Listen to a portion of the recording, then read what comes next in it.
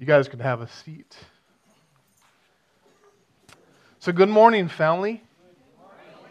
We come here this morning, every Sunday morning, we come here and we carry our circumstances and our weeks with us, and they're different. They range the gamut. But one thing unites us, and that is the thing that brings us together, the love of God expressed through Jesus Christ, His Son, revealed in His Word. And it's to this God, our Savior, that we now look together. Because sometimes church defies our understanding in some senses. We understand the groups that are built around common interests. We understand clubs geared to one particular kind of group of people. But we look around our church, any church, hopefully, and we see people from different backgrounds. We see people who are holding down different kind of jobs. They have different hobbies. They hang out with different crowds of people. They have different family history. They have different political affiliations, and on and on. But there's one thing that unites us, and that's Christ. Because church is a community that cannot be explained apart from Jesus Christ and Him making it. That's the only explanation for why we would gather together on a Sunday morning, is that we believe in Jesus Christ as Him, as our Savior and our Lord, and so we seek to worship Him together as His body. This is not a group that's built around common interests. It's not a social group geared to one particular subsection of the population. This is a family brought together by our faith and life in Christ. And a community of people who know God cannot be considered a regular community. For how it's formed is different than other communities. How we love should be different than other communities. And how we expect God to move within this community is definitely different as we seek to honor Him and live for Him.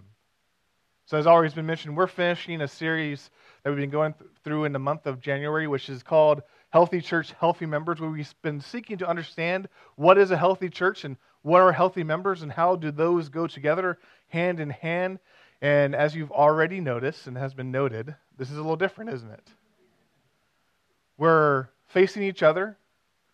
We're going to have every elder speak this morning. We're going to have teaching intermixed with songs. The center is going to be the Lord's table as we remember what unites us, our faith in Christ. And we're doing all of this because as we close this series, as we are really launching this year, we want to remember what makes us a church. And that is faith in Jesus Christ. So let's join me in prayer. Dear Heavenly Father, thank you so much for who you are and how you love us. Lord, we thank you so much for this morning where we can worship you, honor you, come together as your family. We thank you for everything you've done for us, the blessings you pour out on us, the salvation that you've given us through Christ, and the life you have now called us to live, seeking to honor you in all things. Lord, we love you, seek you. We pray for this time, for the worship, for the diving into the teaching, and all these things, we honor you and focus our hearts and our minds on you.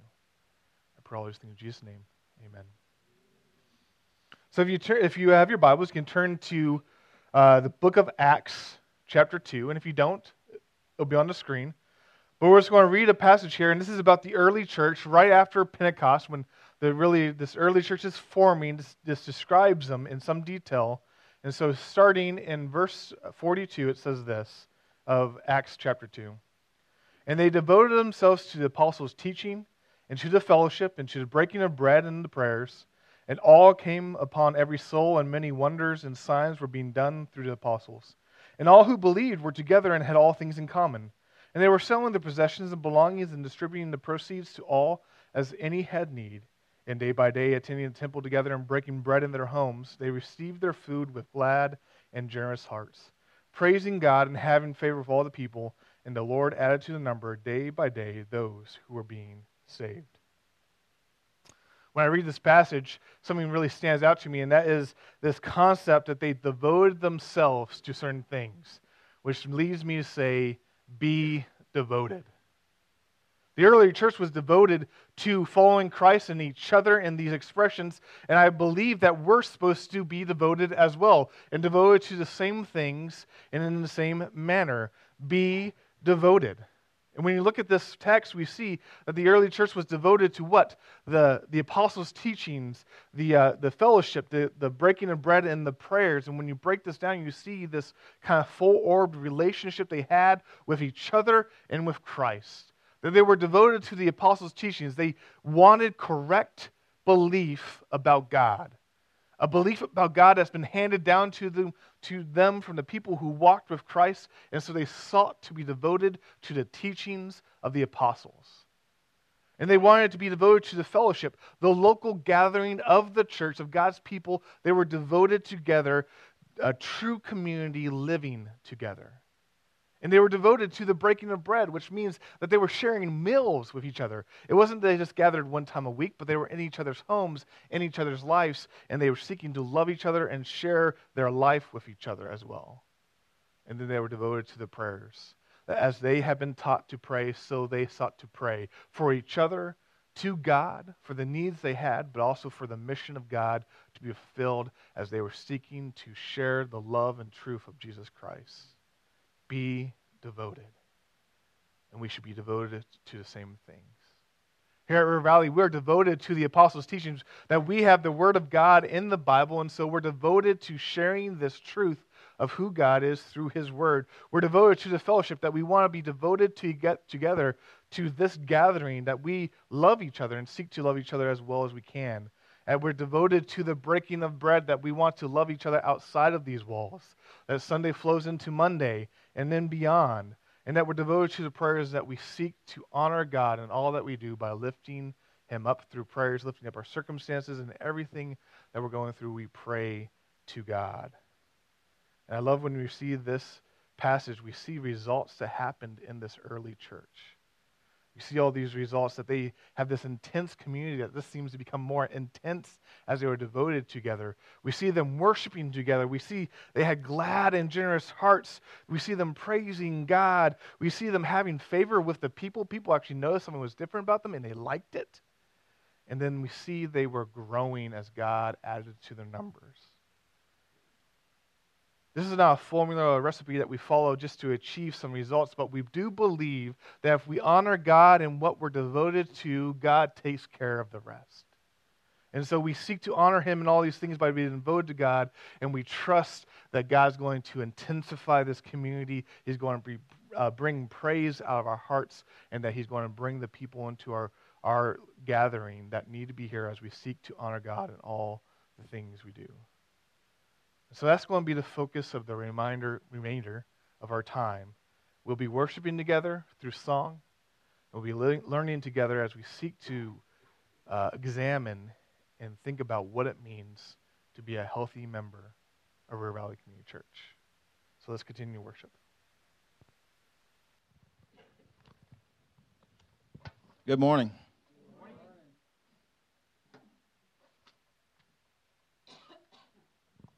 Can't tell you how glad I am to be here.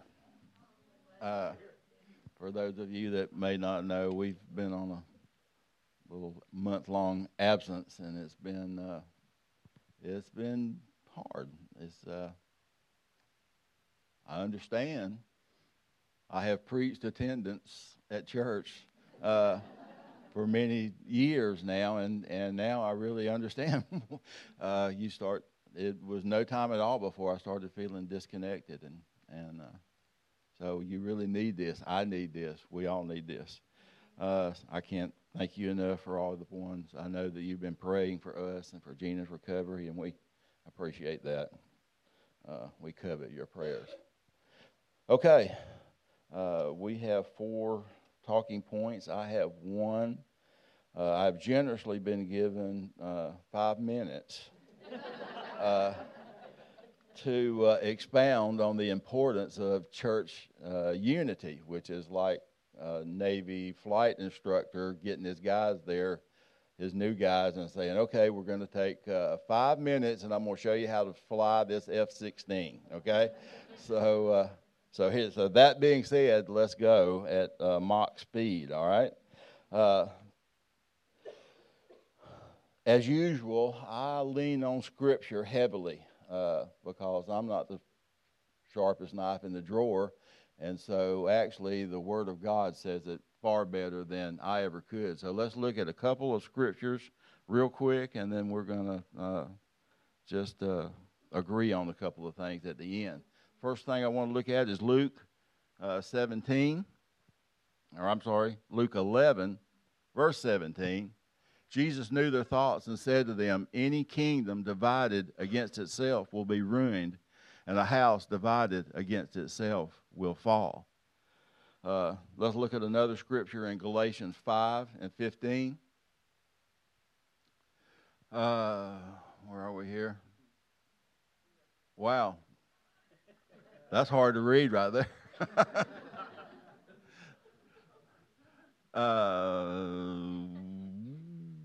Lane. Bill's going timeout. Here we go, Galatians 5:15. If you bite and devour each other, watch out, or you will be destroyed by each other. So that's one side of the coin. Let's look at a couple on the other side in Psalms 133:1. David says, "How good and pleasant it is when God's people live together in unity." The difference between pulling all together and pulling against one another makes all the difference in the world. Let's quickly look at one scripture in Ephesians chapter 4. Let's read 1 through 6. As a prisoner for the Lord, this is Paul in Ephesians writing the church in Ephesus. As a prisoner for the Lord, then, I urge you to live a life worthy of the calling that you have received. So what are the earmarks of some of this life? What are the earmarks of this calling? He said, be completely humble and gentle. Be patient, bearing with one another in love. Make every effort to keep the unity of the Spirit through the bond of peace. And so you say, well, how can you do that? You've got all these different people with all these different personalities, with all these different backgrounds, with that have taken all the different routes and have been through all the different life experiences to bring us all to this one place. So how can we possibly have everybody in unity at one time, all the time? How can that happen? He tells us, and it is the centerpiece of what makes this church or any church. There is one body and one Spirit, just as you were called to one hope when you were called, one Lord, one faith, one baptism, one God, and the Father of all, who is over all, through all, and in all. The way we maintain unity in the church is to be humble, to not think too highly of ourselves, to be gentle, to not be rash, to not be flamed with passion, except for Jesus Christ, but to maintain that peace that comes with bearing with one another. Any of us, how many married folks we got in the room? How many of you know that over the years that sometimes there's got to be a little give and take? There's got to be a little bearing with one another. I know my wife has to bear with me on a regular basis. And so the way that you do that is you bear with each other. We bear with people that maybe have a different idea from us, who maybe have a different background than us, who may not be at the level of maturity that we're at, or may be far ahead of the maturity that we're at. And so we do that by bearing with one another to preserve the unity. But the bottom line is this all about God? one faith, one hope, one calling, one God, through all and in all.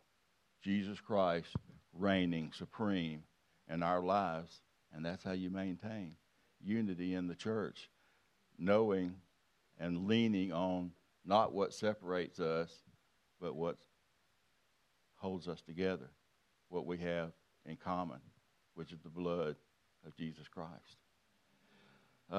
One last thought. Well, maybe two. There's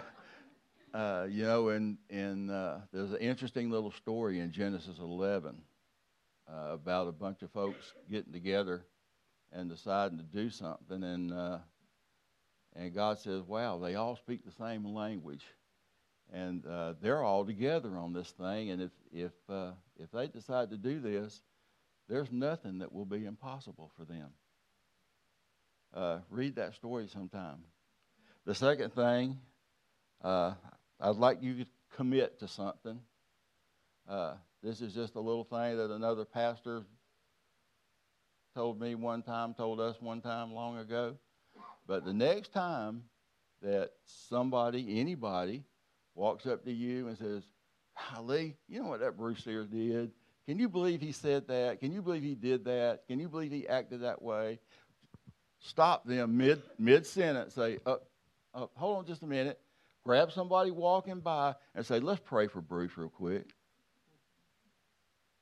Father, we just pray. We just lift Bruce up. We just pray, Lord, that he would make better decisions.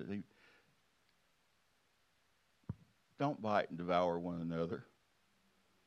Don't gossip about one another. Pray for one another.